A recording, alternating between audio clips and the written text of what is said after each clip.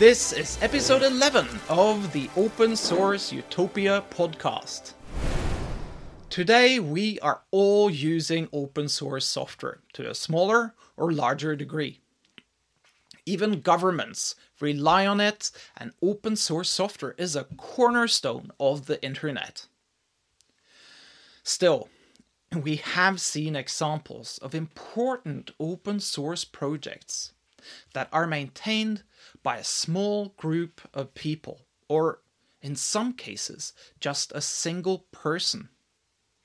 The software can play a central part in services used by literally billions of people, while the developer is surviving on a shoestring budget.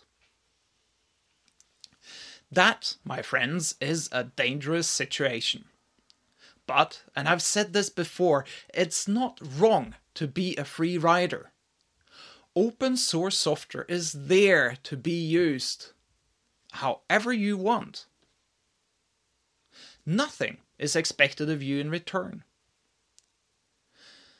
But as a company, government, institution, or individual who base your business on open source software, it should be in your interest that the open source software you are using has a sustainable future. But I don't think most companies, governments, institutions, or individuals know that they are using open source software. And I don't think they know how open source works. So, I think it's important we talk more about open source. After all, open source projects are social endeavors and need the security of a community. The next episode will have more about that and other types of security in open source. This podcast was created by Matthias Bolt-Lesniak.